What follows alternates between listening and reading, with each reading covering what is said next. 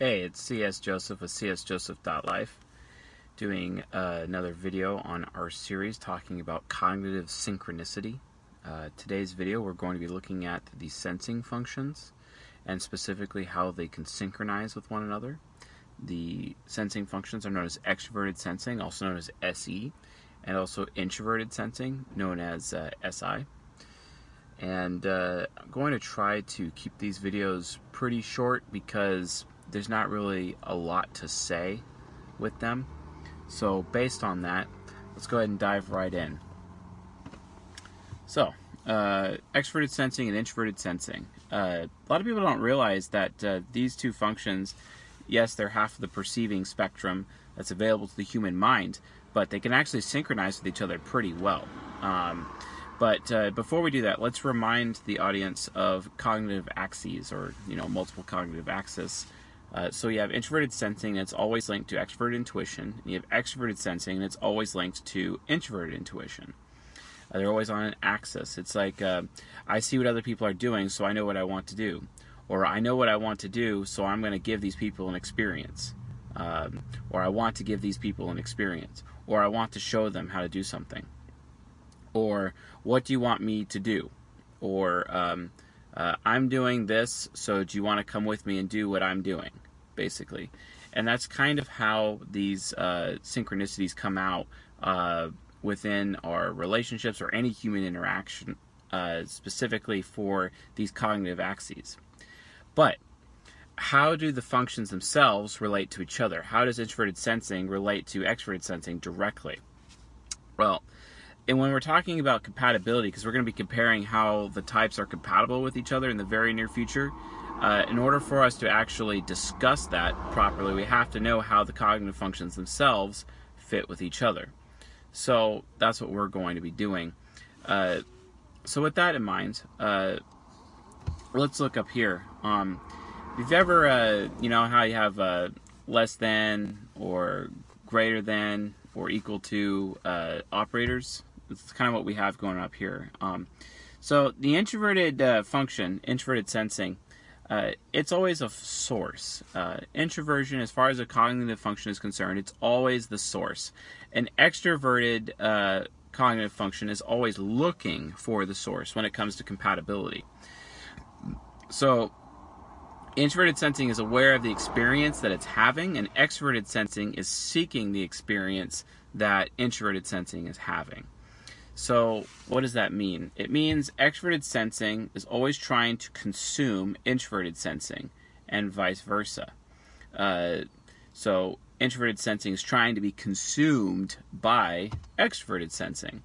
Why is this? Well, because introverted sensing knows what it tastes, and what it tastes like and what it's tasting, but extroverted sensing is trying to taste every possible experience that exists. It's trying to consume every possible experience, or it's trying to give an experience to others. So a great example of that, if you look at the types here that I have, the ESTJ and the ISTP.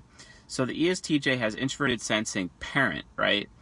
Well, ISTPs go very well in compatibility with ESTJs because their extroverted sensing parent is trying to consume the introverted sensing parent of the ESTJ. If this introverted sensing, if it was like introverted sensing demon or introverted sensing trickster, there would not be a very good relationship there. Well, why is that? Because extroverted sensing is seeking loyalty. Because remember, introverted sensing represents duty, loyalty, what a person should do. And extroverted sensing is trying to give a good experience to the SI user to make that SI user more loyal to the extroverted sensor, basically.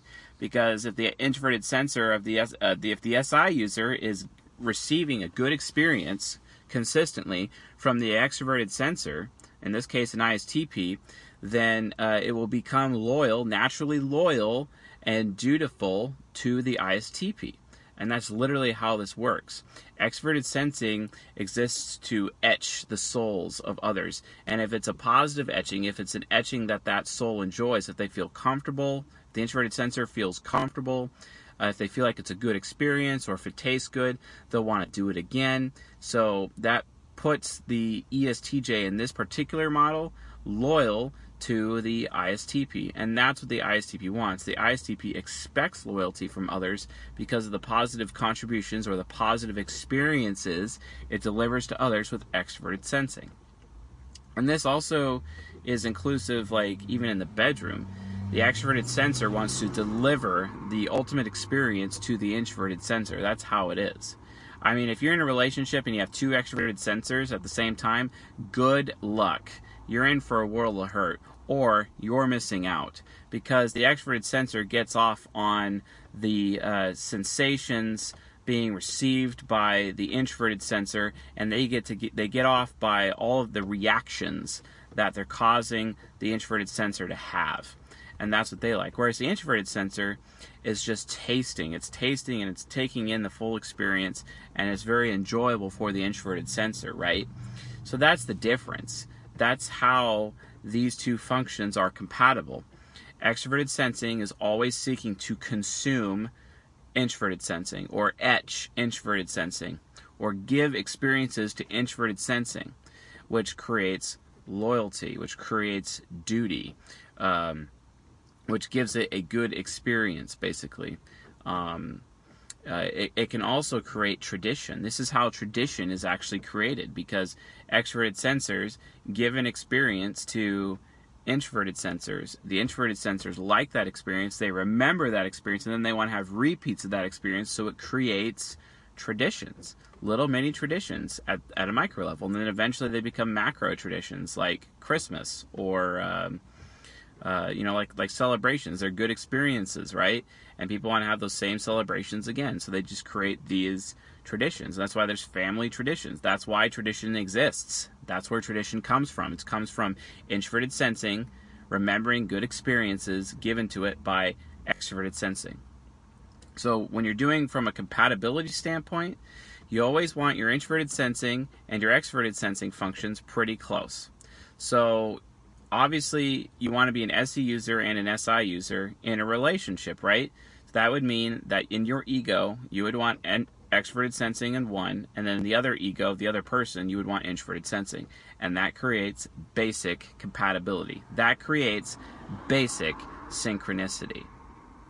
And that's how cognitive synchronicity works with the sensing functions. Also, on the inverse side, sometimes introverted sensors like to lead on and experience new things.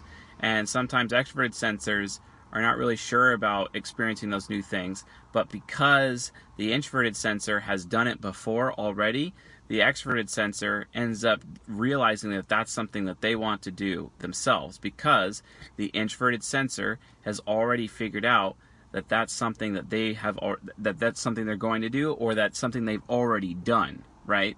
Because the introverted sensor already has experience with it, the introverted sensor's like, oh, hey, I've already done this before. You can do it too. I've done this before. You can do it too. And then he's like, okay, yeah, I want to do that. I want to do that, And that's really how that works in this model.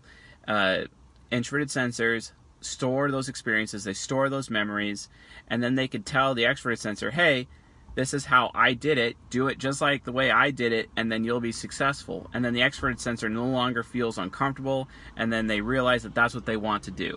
Such is the way of cognitive synchronicity or cognitive compatibility of the sensing functions. So, a little bit short video, but that's as best as I can explain it for cognitive synchronicity for this one. If you found this video educational or helpful, please leave a like or subscribe. If you have any questions about the sensing functions and their cognitive synchronicity or compatibility, go ahead and leave it in the comments section. I'll do my best to answer it. If you're an extroverted sensing user, please post some experiences that you've given other people, even if they don't want to. Sometimes you can force those experiences on others. Or if you're an introverted sensor, please post some experiences that you've had, and then you've helped other people have those same experiences that you've done. That'd be pretty awesome. So, anyway, I'm going to be doing a few more videos today, so I'll see you guys tonight.